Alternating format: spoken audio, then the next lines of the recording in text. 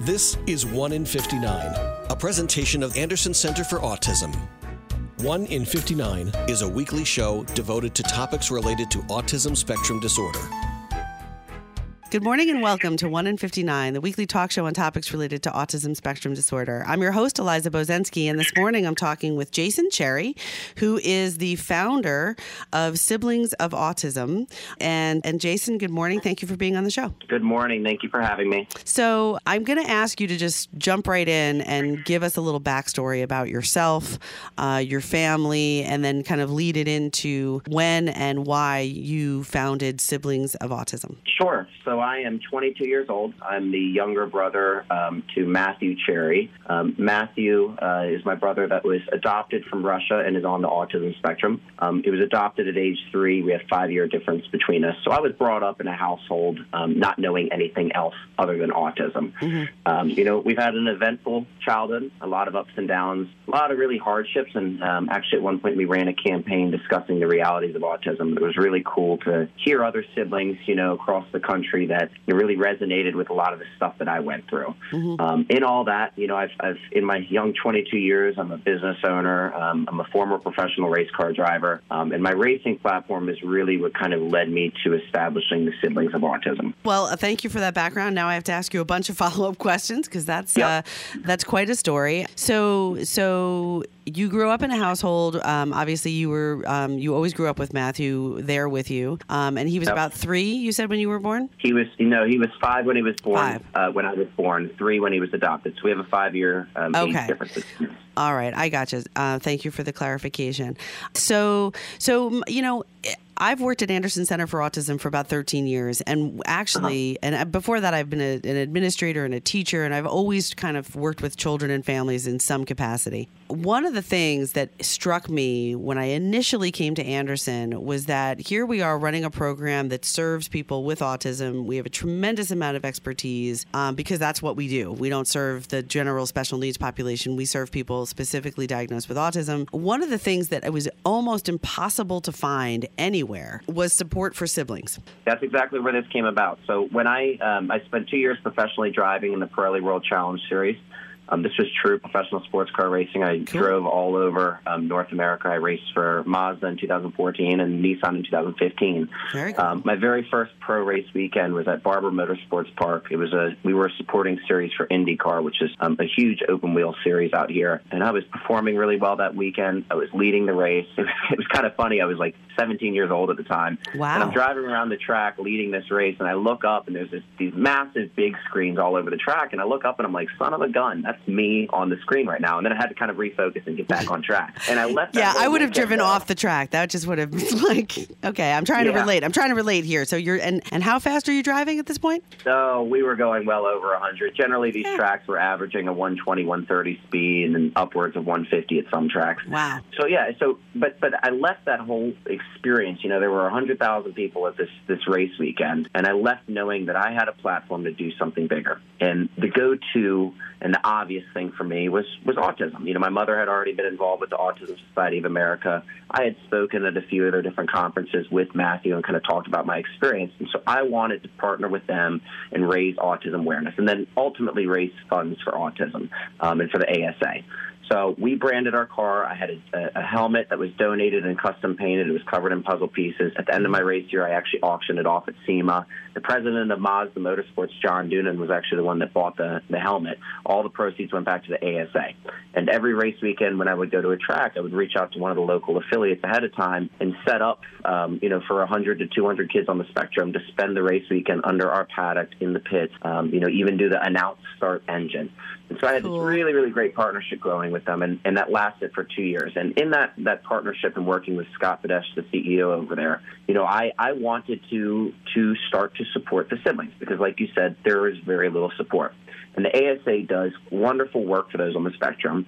But one thing that is very true about them is them being such a large organization and so heavily involved with those on the spectrum, it was just not moving fast enough for the non-ASD support, and I wanted to see it move faster. I'm a fast-paced person. I mean, I was doing 150 miles an hour. Yeah, you're a race car driver. There you go. I wanted everything to go fast, and so I decided that I was going to establish my own nonprofit, and then ultimately revisit the ASA partnership and look to unite a national sibling committee that will ultimately serve as a voice to be heard on Federal Hill. And so I established Siblings of Autism in, I believe it was 2015. The ASA was, and when I say ASA, Autism Society of America, they were serving as my fiscal agent while I was waiting to be registered as a 501c3, and we still continue, a great partnership with them. And so my first year, I decided I'm going to run this national sibling scholarship competition where I'm going to ask siblings all over the country to submit some sort of content back, and I'm going to choose my top 7 winners. And the first place winner is going to get a $10,000 grant, second place is a $5,000 grant, and then 5 $1,000 grants. So my first year, I asked siblings to discuss the gifts of autism. And so I got all these wonderful videos that were anywhere from 5 to 15 minutes long from siblings all over the country. And it was awesome content to be listening to. And then the second year, I asked them to discuss the realities of autism, the hardships. Yeah. My childhood wasn't easy, particularly Matthew being older than me and hitting adolescence prior to me. There were a lot of scary times. And Matthew, there were a lot of violent times and self-harming times. And those were the realities. And a lot of individuals that do not have autism in the family don't understand it. And so I wanted to bring light to that. And me being a smaller organization, I had the capacity to be able to do that stuff instead of tiptoe around these different topics. I wanted to hit it right on the head. And then this past year, I ran a competition that was #AutismIs, and I asked siblings to submit a photo paired with one powerful sentence as to what autism is to them. This 4th year, we're going to be, running another one. My goal all along, as I've been compiling this content, is to put it into one resource, whether it be a book, an ebook, whatever that may be, that's still decided. But this year, I am asking siblings to design the front cover to this book that we'll be compiling. We have all this great content. We have, quotes as to the gifts of autism, the realities of autism, what autism is, and I'd like to see all this, tie together in the form of a book. So we actually launched that competition tomorrow, so it's very timely that you and I are on the phone. Cool. April 10th. It will run through the end of August. And again, we will be choosing our first place winner to receive a $10,000 grant that can be used for educational purposes, respite funds, summer camp. So we encourage all ages to participate. And we are also able to hold on to the funds for many individuals that may not be, entering college for a couple of years. That is fantastic. It all is fantastic. What a creative way to help siblings kind of, reach their own goals and also feel like they have something to offer. That is what really always struck me, was that, there was support for families overall. There was support, not enough really for anybody, because, what we talk about is, the whole family lives with autism. It's not like you said when we were first talking today, that you grew up with autism. You always had autism in your life. It was always there. Yep. and in your family. And it's not something that one individual sort of struggles with and deals with, and everyone else just goes about and has their day. It's things at Anderson. I've met families who through an initiative that we do, which is an autism supportive environment, where we come in and we help train businesses to be more autism, welcoming and friendly, and to have things like at a restaurant, visual menus and the opportunity for lower lighting and, certain different seating times or room to go kind of relax in if somebody's getting overstimulated. I met a family who there was a young girl, this young man's brother or sister, who all she wanted for her birthday was to go out to dinner with her family. And when we asked her why, she said, because I've never done that. And she was like, 13. It's that kind of stuff, the things that so many of us take for granted, that there was just nobody was talking about it, and nobody was recognizing that there's a special kind of support. But also, what I love that you're doing is you're kind of recognizing there's also a unique perspective and unique offerings that really only somebody who's grown up with a sibling on the spectrum has. It's different than being the parent of somebody on the spectrum. Yes, and I firmly believe that my generation, these siblings, will be the strongest voice that has ever been heard on a national level. Absolutely. When you look at the autism and how people have viewed it, it's really, my parents were the first generation to start to view it beyond the silly kid in class and really recognize what autism is and what it means to people. And my parents were the first ones to really start to advocate, and parents all over the country were the ones to start to advocate for different rights. I think that our generation, the millennials in particular, that are coming up with these social media platforms and these connectivity and geospatial apps and ability for all of us to stay connected, will truly be the strongest voice that has ever been heard to advocate on some of these federal policies. Absolutely. I mean, we know already that people, providers, care providers, and professionals and executives in organizations, they can advocate that we get our message across, but it really comes down to the families. And I agree with you. I've seen parents and grandparents go up to Albany in New York State and advocate at the federal level. Sometimes some of them from Anderson have been able to go down to Washington and have their voices heard there. But there is definitely a new kind of fresh and very strong voice among our younger millennial age siblings, and I'm excited that you found a way to really unite. Curious, we just have about a minute before we take a quick break. In your first couple of years of doing this, just give me a number if you can, of about how many submissions you're getting. Did it overwhelm you? It absolutely overwhelmed me. I mean, several hundred videos, which is actually why we revisited to then select the photo and sentence pairings, because we were receiving a couple hundred videos ranging anywhere from 5, 15, 20 minutes long. Mm-hmm. And it was a lot of content to view, and it's great content. I mean, really heartfelt, thorough content, but it's overwhelming. Outside of the Siblings of Autism, I personally fund all of the grants. And so I run a business full-time with 3 locations. Mm-hmm. And so it was very overwhelming when I'm a team of 1 over here to be going through all these videos and stay ahead of it. Right. So we're getting a little bit more creative with the content that we're asking for. It's still equally as valuable, and it's going to have a really great purpose as we compile it. But we're trying to get a little bit more strategic as to how we're asking. But tons and tons of submissions, and we're expecting this year to be the strongest year yet. Absolutely. I hope so. We're going to take a quick break and come back and learn more about that business and how people can support and future plans. This is 1 in 59, the weekly talk show on topics related to autism spectrum disorder. I'm your host, Eliza Bozensky, and we'll be right back. For the 1 in 59 diagnosed with autism, there are certainly challenges, but experiencing the highest quality of life possible should not be one of them. Here at Anderson Center for Autism, we've spent the better part of the last century helping people enjoy productive, rewarding lives and helping families enjoy peace of mind. We use evidence-based practices in our classrooms, residences, vocational training programs, and out in the community. For all of us at Anderson, every moment is a teaching moment. And at the heart of every moment, every milestone, and every breakthrough is a human-to-human connection, the kind of connection that nurtures and motivates. As we work to optimize the quality of life for people with autism, we know that the quality of life of our residents and students is directly linked to the quality of their relationships. When they realize just how much the people around them care and believe in their potential, that's when the doors open wide to a bright future ahead. At Anderson, we love opening those doors. Learn more at andersoncenterforautism.org. Welcome back to 1 in 59, the weekly talk show on topics related to autism spectrum disorder. I'm your host, Eliza Bozensky, and today I'm talking with Jason Cherry, who is the founder of Siblings of Autism. He's also a sibling of a young man who's on the autism spectrum, and former race car driver, which I didn't know, and I should have done a little more research, but that is a very cool aspect of when you kind of had this epiphany to do this. And now we're going to talk about some of the businesses that you do run that help support Siblings of Autism and the work you're doing there. So what do you do when you're not reviewing all these submissions and getting ready for the next campaign? Sure, absolutely. So I decided to transition out of racing in 2015. And in that period, one thing that I learned about myself while working for a big corporate group is that I loved working for myself. I mean, that's essentially what I was doing as a race car driver, drumming up all the PR. My family and I had gone down to an escape room in D.C. when the concept was relatively new to the U.S. Mm-hmm. We didn't get anywhere in the room, but we had a ball. And my dad's one kind of claim to glory is we were driving home, and he says, I wonder why there's not one of these in Annapolis. And it was kind of a light bulb moment. And so I had no prior knowledge of the escape room industry. I just knew I wanted to work for myself, and I shot for the stars. So I opened my first location in 2016 in Annapolis. A little bit more side history on me. A month into opening my first location at 19, I was diagnosed with Hodgkin's lymphoma. So I had to go through 5 rounds of chemotherapy and some radiation. It was definitely not in the business plans.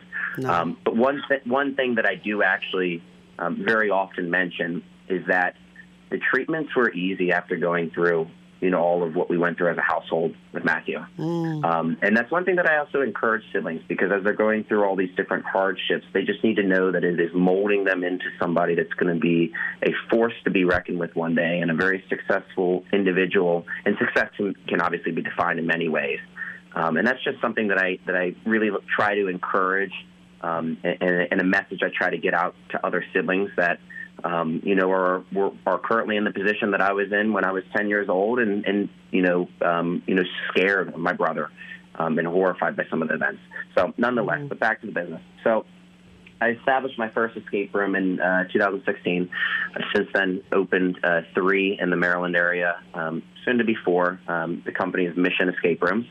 And then I'm also doing some other business ventures in D.C. for bars and restaurants. So just very much a businessman. I use these different platforms in my businesses to fund the scholarships. And as I continue to, find more and more success, all of those funds will continue to be able to support this platform, Siblings of Autism, and the scholarships that I'm awarding. All right, great. A lot of good stuff there. So let's break it down a little bit. So first of all, it's Mission Escape Room. Do you have a website you want to throw out there for people to get more information? Sure, missionescaperooms.com. Okay, missionescaperooms.com. And I just want to point out, because one of my jobs at Anderson is to run all of our fundraising, that you mentioned before that you're a one-man show when it comes to Siblings of Autism and giving out these scholarships.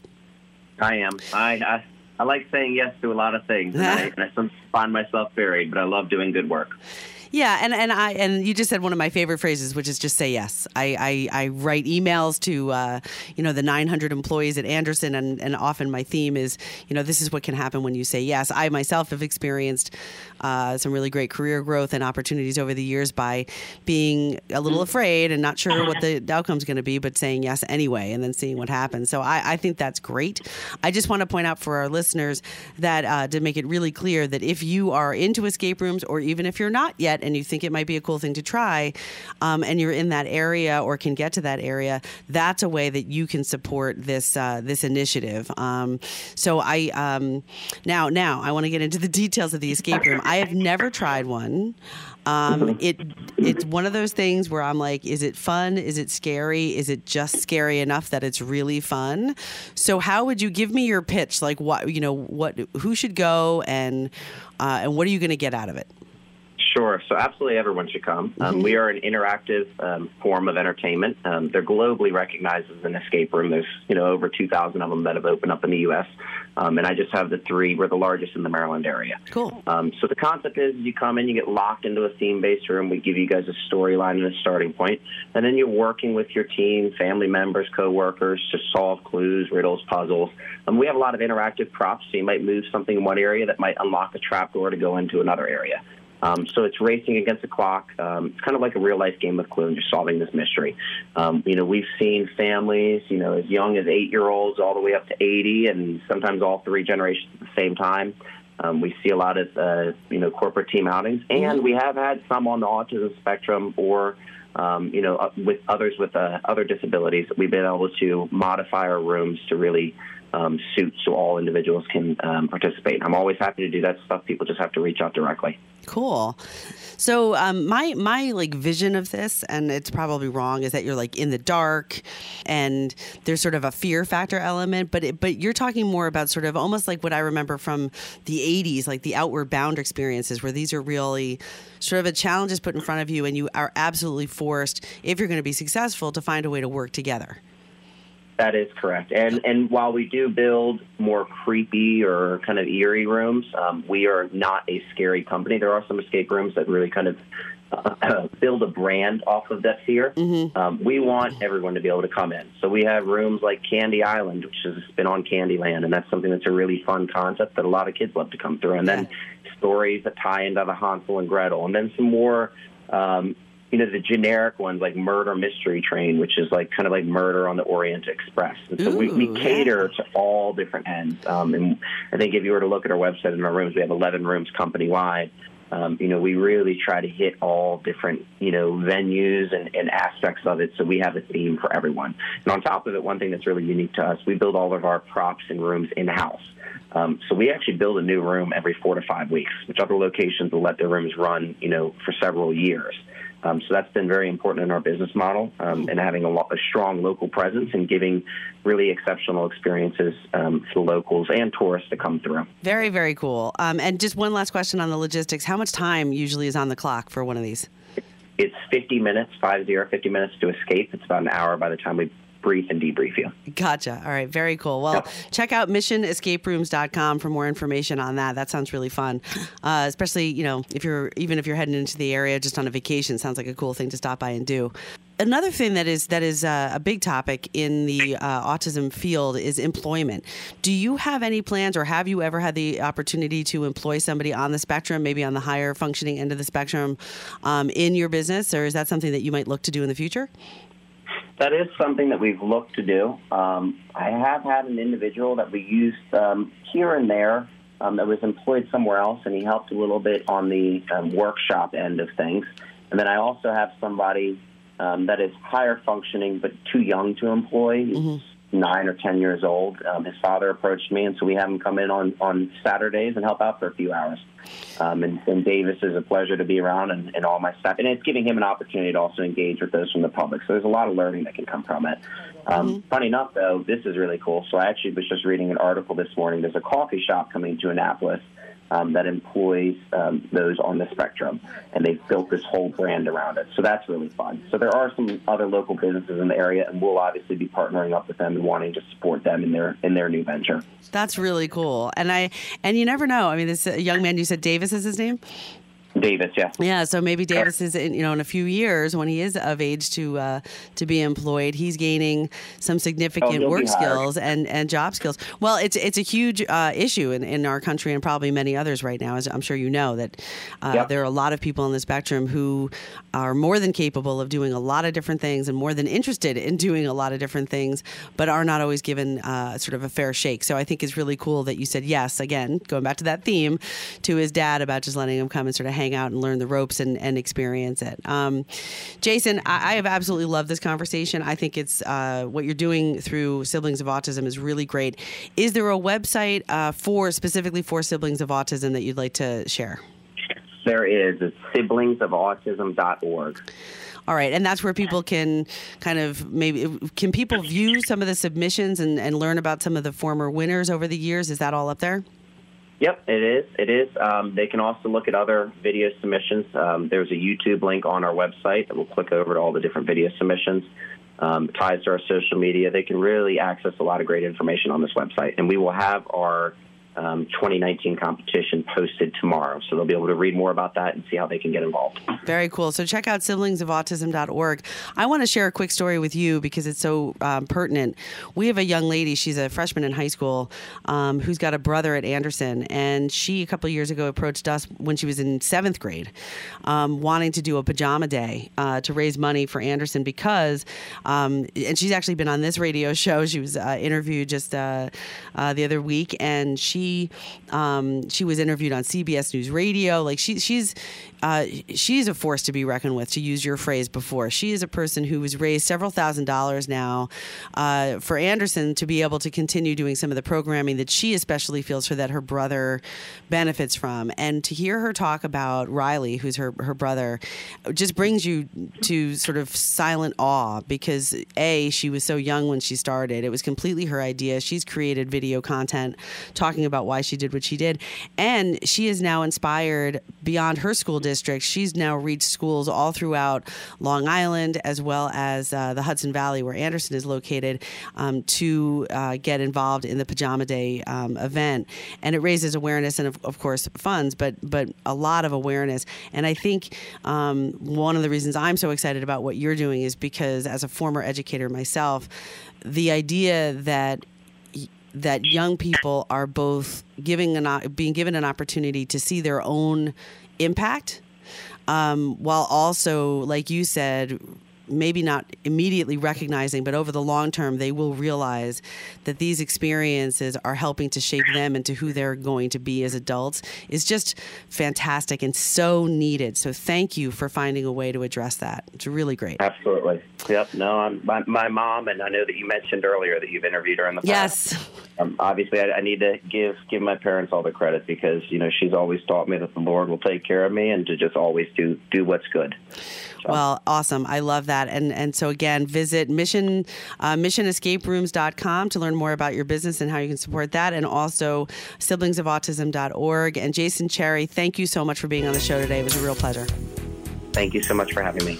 This is 1 in 59, the weekly talk show on topics related to autism spectrum disorder. I'm your host, Eliza Bozensky, and remember, Anderson cares. You've been listening to 1 in 59, a presentation of Anderson Center for Autism.